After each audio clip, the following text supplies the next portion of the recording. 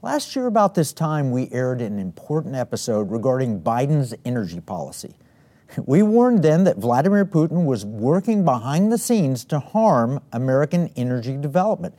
He's done that for at least a dozen years. We also discussed how a year before that, during the COVID shutdown in April 2020, energy prices had actually gone negative. Producers were paying people to take oil since we had so much of it. At the time, we explained why that wouldn't last. And last year, things had normalized. Oil traded for about $60 a barrel. But recently, things have gone nuts in the opposite direction, with oil topping $130 a barrel at one point and predictions of $200 or even $300 as the war in Ukraine started and sanctions were placed on Putin and Russia. Consumers are getting crushed. There's a fragile recovery. What comes next? How should you invest? How to protect yourself and profit? Join me in the Economic War Room. We'll meet with our favorite energy expert, Troy Andrews, the CEO of Paradigm Midstream. He's given us good advice 2 years ago, last year. Let's see what he has to share today. Troy, welcome back to the Economic War Room. Thanks. Good to be back, Kevin. You've been in the energy business quite a while, and you've seen it all. You know, low prices, high prices, in-between prices. Yeah. You were with us 2 years ago when oil was negative, and you said, hey, that's not going to last. And you gave us great insight and advice then. And then last year, you warned us about the Biden energy policies and what they might lead to. So what are you seeing today? Well, obviously, you know, we've got the Ukraine war, which you know, has even heightened where we were already headed. So energy prices have been climbing ever since the administration was put in place, a new administration, just steadily. And then this the war in Ukraine has exacerbated it and really kind of taken the focus off of what really was climate change and those sorts of things, which I still think is going to be out there, to more energy security, you know, U.S. domestic energy production. Those sorts of things are now things that are being talked about that haven't been talked about before. Yeah. Well, let's talk about the higher prices. Those impact consumers. People are noticing, they pull up at the pump and they see price off the chart, and they complain about it. And our Secretary of Transportation, Buttigieg, says what? What's his response? Well, he said, let's not get caught up in short-term thought processes with pipelines and things like that. And we're all going to have to maybe suffer a little bit as we, you know, change to other forms of energy, which is, I don't know, it's... Not much of an answer. Hey, he gave the Marie Antoinette quote. He said, well, if you complain about high gas prices, you should buy a Tesla, right? Yeah, if you can afford one. Yeah, how does the average American consumer feel about the Secretary of Transportation saying, oh, just go buy a Tesla? Wow. Well, I'm not even sure how to respond to that, but yeah, I agree with you. You know, Biden energy policies, they've been responsible for the loss of American energy independence. They've canceled pipelines. Pipelines are near and dear to your heart. I mean, you built one of the great pipelines in America. Tell us a little bit about that.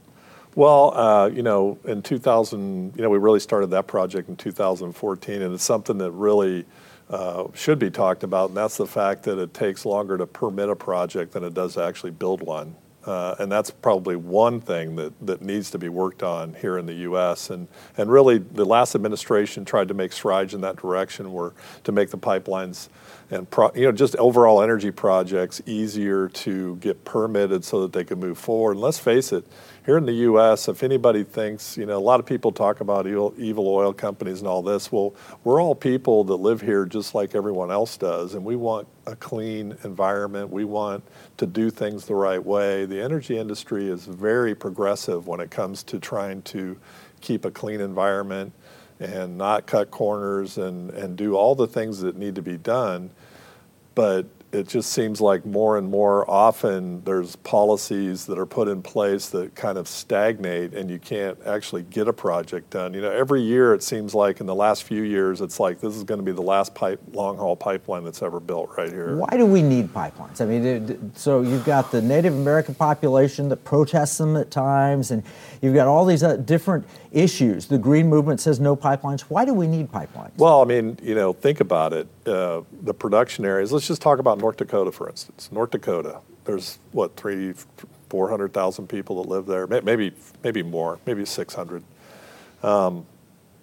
That's not the energy. That's where the energy is being produced. It needs to get to where it's going to be refined and then used. So what's the best way to get it from the place that it's produced? Oh, let's put it on rail cars. Yeah, I mean, well, that's the alternative, right? The alternative is the railroad industry was built to take commerce throughout the country into the big population centers of the country. That's what it was built for. It's old. It's been around forever, since the beginning of kind of the transportation industry. It just seems to me pipelines would be a much cleaner, easier, safer way for the environment to ship energy from North Dakota down to New Orleans. Per molecule delivered, it is the safest form of transportation. Plus, it doesn't go through the major metropolitan areas. It goes through the countryside.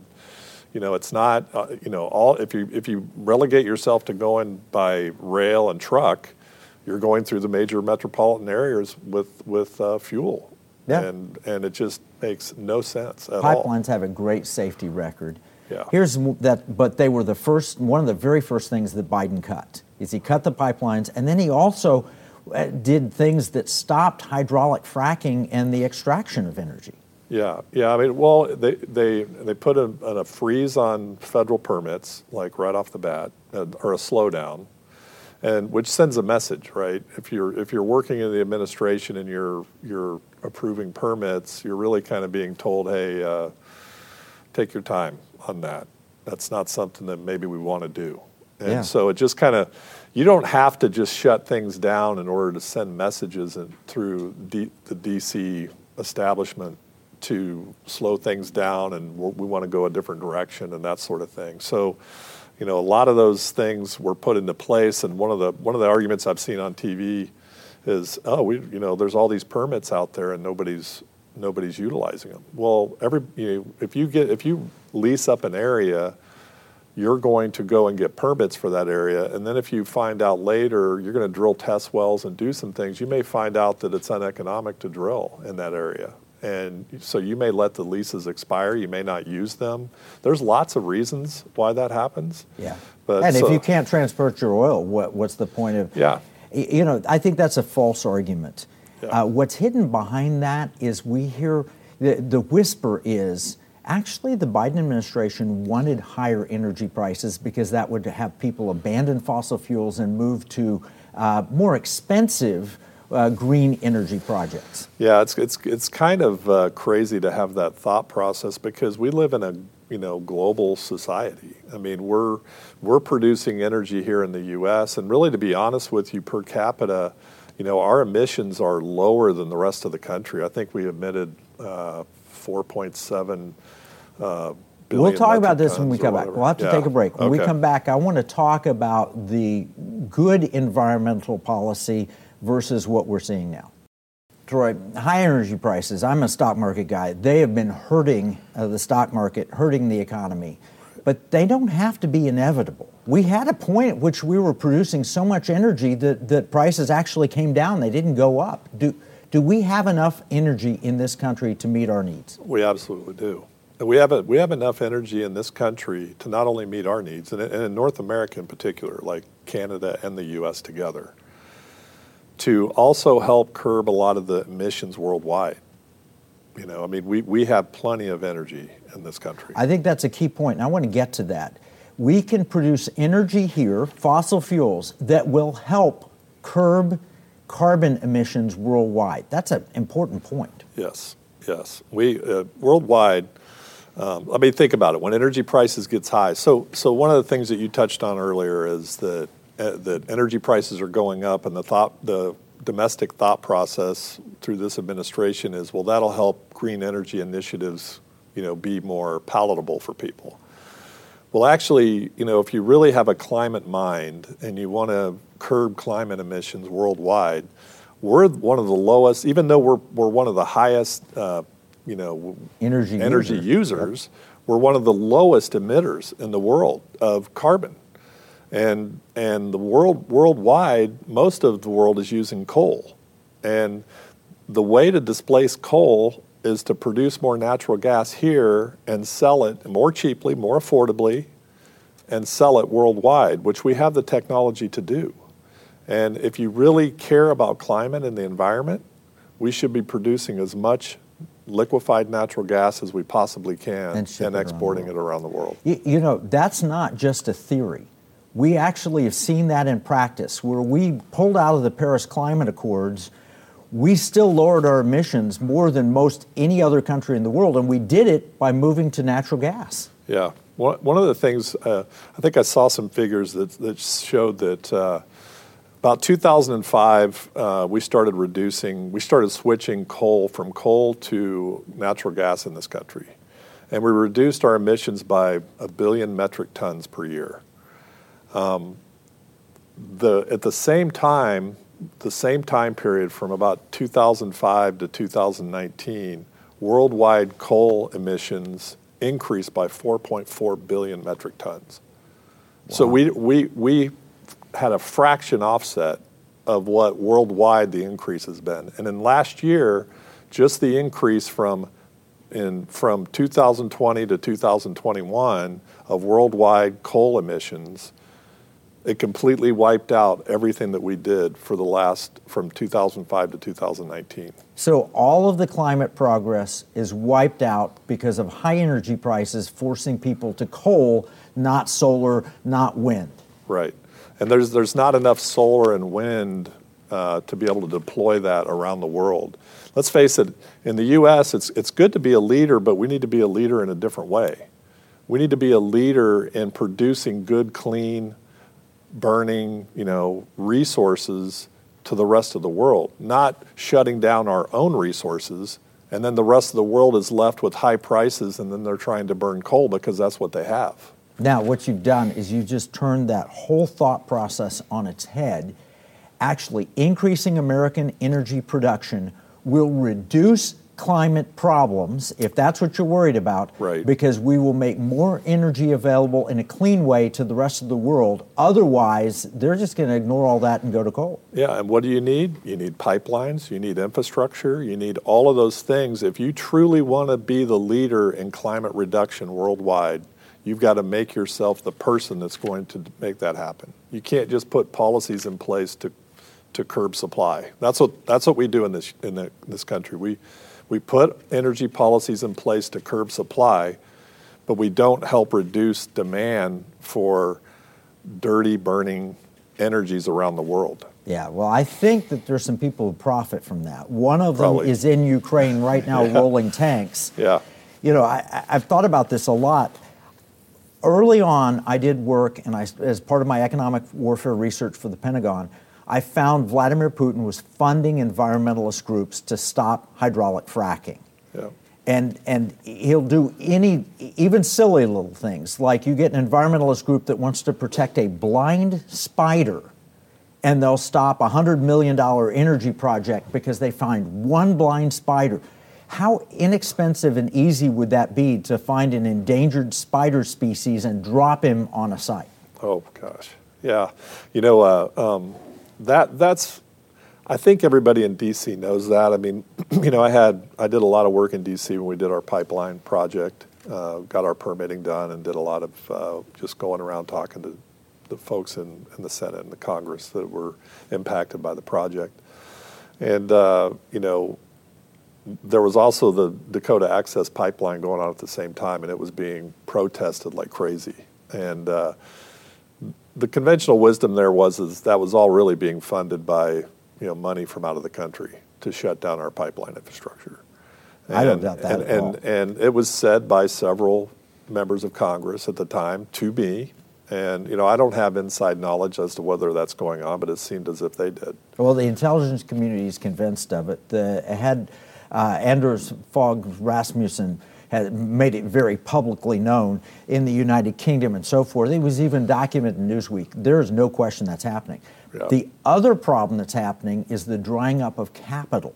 Because if you want to build a pipeline, if you want to drill new holes in the ground and produce oil or gas, you have to have financial capital. And I think it's $39.2 trillion in assets under management. This is from an article December 27th last year in Fast Company, $39.2 trillion in assets have been divested from fossil fuels, up from $52 billion across 181 institutions in 2014. So $52 billion in 2014 said no investing in fossil fuel development. Now it's $39.2 trillion.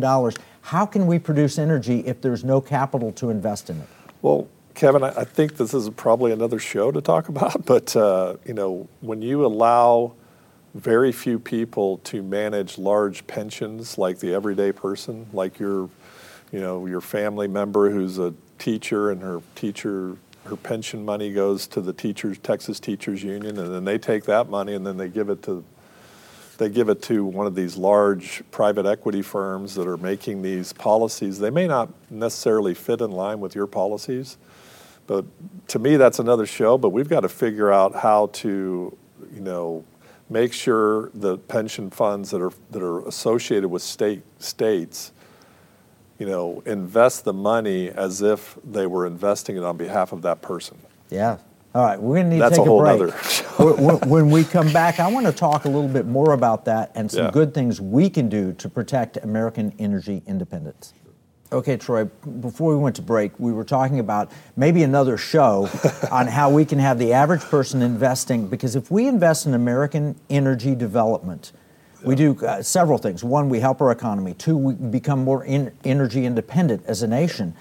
Three, we help the climate worldwide because we're able to have cleaner energy available. And yet, everything seems to be working against that pension fund. There's a simple thing we talk about all the time called ESG investing, environmental, social justice, and governance. And here's a quote from Daily Torch. Why aren't oil companies drilling more? Look no further than the ESG goals in their corporate annual reports.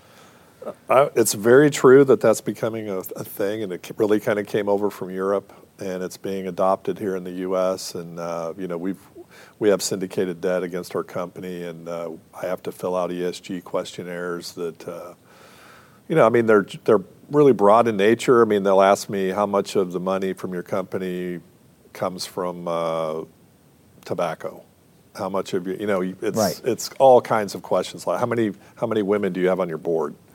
How many of those things? And it's to me, those can be good things. It's always good to think about, being fair-minded and on the hiring. surface, ESG looks really good. Yeah. What I'm concerned about is the virtue signaling. Right. For example, the virtue signaling of the ExxonMobil. They just elected 3 directors that Engine One pushed, and BlackRock and all the index funds voted for. Those 3 directors don't like the fossil fuel industry very much. That's the thing, is that we've got to start focusing on being a leader of the world like people expect us to be, as it relates to how to solve climate change and how to bring about better change in the world. I mean, think about it. I mean, I think I saw a figure that there's 700 million people utilize half of the energy in this world. Wow.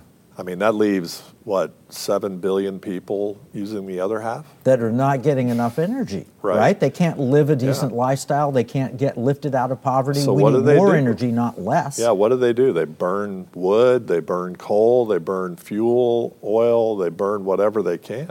Right. But if we were supplying American energy to those places, they'd be able to lift out of poverty like so many others before them. Everybody needs energy. Everybody. And we can't just leapfrog to, let's put electric cars. Everybody in Africa should drive a Tesla. Yeah. That wouldn't work. There's no infrastructure. Well, my deal is I don't know what these ESG policies do to solve that problem. How do we get energy to people that need energy? Because everybody needs it. No, we do, and if you're going to get out of poverty, you can't get out of poverty. We did a program on the electric grid. If you don't have an electric grid, you don't get out of poverty. No. If you don't have the ability to have transportation, you don't get out of poverty. Right. And the way that you do that is you want the cleanest energy available at a reasonable price. Yeah. I mean, look at a country like Haiti. What do they? They have maybe one grid that runs part of their country, and then the rest of it is all despot people. They probably have more than half of their people that don't have any energy power at all. You know, they burn fuel oil. They don't have gasoline. Everything is diesel. All their electricity is run by bunker fuel. I mean, tell me that's clean. On a building by building basis in some cases. Yes. You got to just run a generator in the back so you have enough electricity. That is no way to escape poverty. That is no way to keep the environment clean.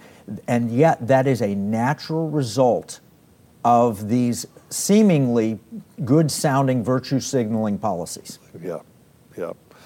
We got to start making policy in this country that can truly affect the world in a positive way instead of seeming to have some sort of agenda behind it. Right. No, I think everybody, I know a lot of, I grew up in Oklahoma, and I live in Texas. I know a lot of people in the energy industry. Not one of them wants a bad environment. Not one of them wants dirty air or dirty water. Everyone I've ever met wants to help the rest of the world. I mean, these are some of the most positive, decent, American, wonderful people you'll ever meet are those in the American energy industry. Well, I mean, if you just look at our company, and we're no different than any of the other energy companies out there, a lot of our bonus metrics every year, number one is safety, is making sure our employees and contractors can work and go home to their families every night. The second, and it's no less, is the environment. No spills, no, all of those things we're actually, we measure our success every year based on meeting those metrics. Yeah, well, the American energy industry has been a wonderful part of the American experience. I think it's the leader as why America has built the strong economy that we have. You can see it when energy prices are too high, the damage it causes. So, I'm really proud of what you're doing. I think it's fantastic. And I think there's some really good environmentalists. In fact, I wrote down a list. Environmentalists, I think there are some true believers in a just cause. But I also think that there are some who've sold out for money or political power, and I think there are some who want us to go back to the Stone Age so that we don't hamper Mother Earth in some way. Yeah. I like the American energy worker because they tend to be true believers in a just cause, and they tend to want to clean the environment. Yeah, I know I may have mentioned this to you before, but if I go back to the Dakota Access protest, we had workers that were working on our pipeline project at the same time that Dakota Access was being protested. Those workers, when we were finished with our project, they didn't have any work until their next job, so they actually went and protested the Dakota Access because they were being paid to do so. It's just a job. Yeah, it's just a job. It's crazy. They told us they were getting paid. So Troy, somebody was paying them. If we were to fix the energy policies, and we started today, and we opened up pipeline development, and Biden says, "Oh gosh, we'd be 2 years away from the pipeline being built," and yet he canceled it a year and a half ago, right? Yeah. So if we did all of the things we need to do today, could we be energy independent again? No question. Would it hurt Putin and his aggressiveness? Oh, yeah. In fact, if we were to really focus on clean burning natural gas, liquefied natural gas, on producing natural gas and exporting it globally, we could actually not only do that from a security perspective, but we could also make it more affordable around the world for those countries that need it. And we could also reduce emissions around the world and take a large step towards decreasing coal burning that happens all around the world. Wow. Thank you, Troy. Thank you for all that you're doing. What we're facing is really a big challenge for investors. That's why we think you need to get a financial advisor who can help you make investments. There's going to be opportunities that will open up. There'll be a political change, and when it happens, you'll have the chance to invest in America's energy future and helping improve the climate and solving all of those problems. Now, everything we've talked about is going to be summed up in this week's free economic battle plan. We'll have documentation, we'll back it all up. Plus, you'll get our action plan to return us to energy independence. You can get your copy at economicwarroom.com.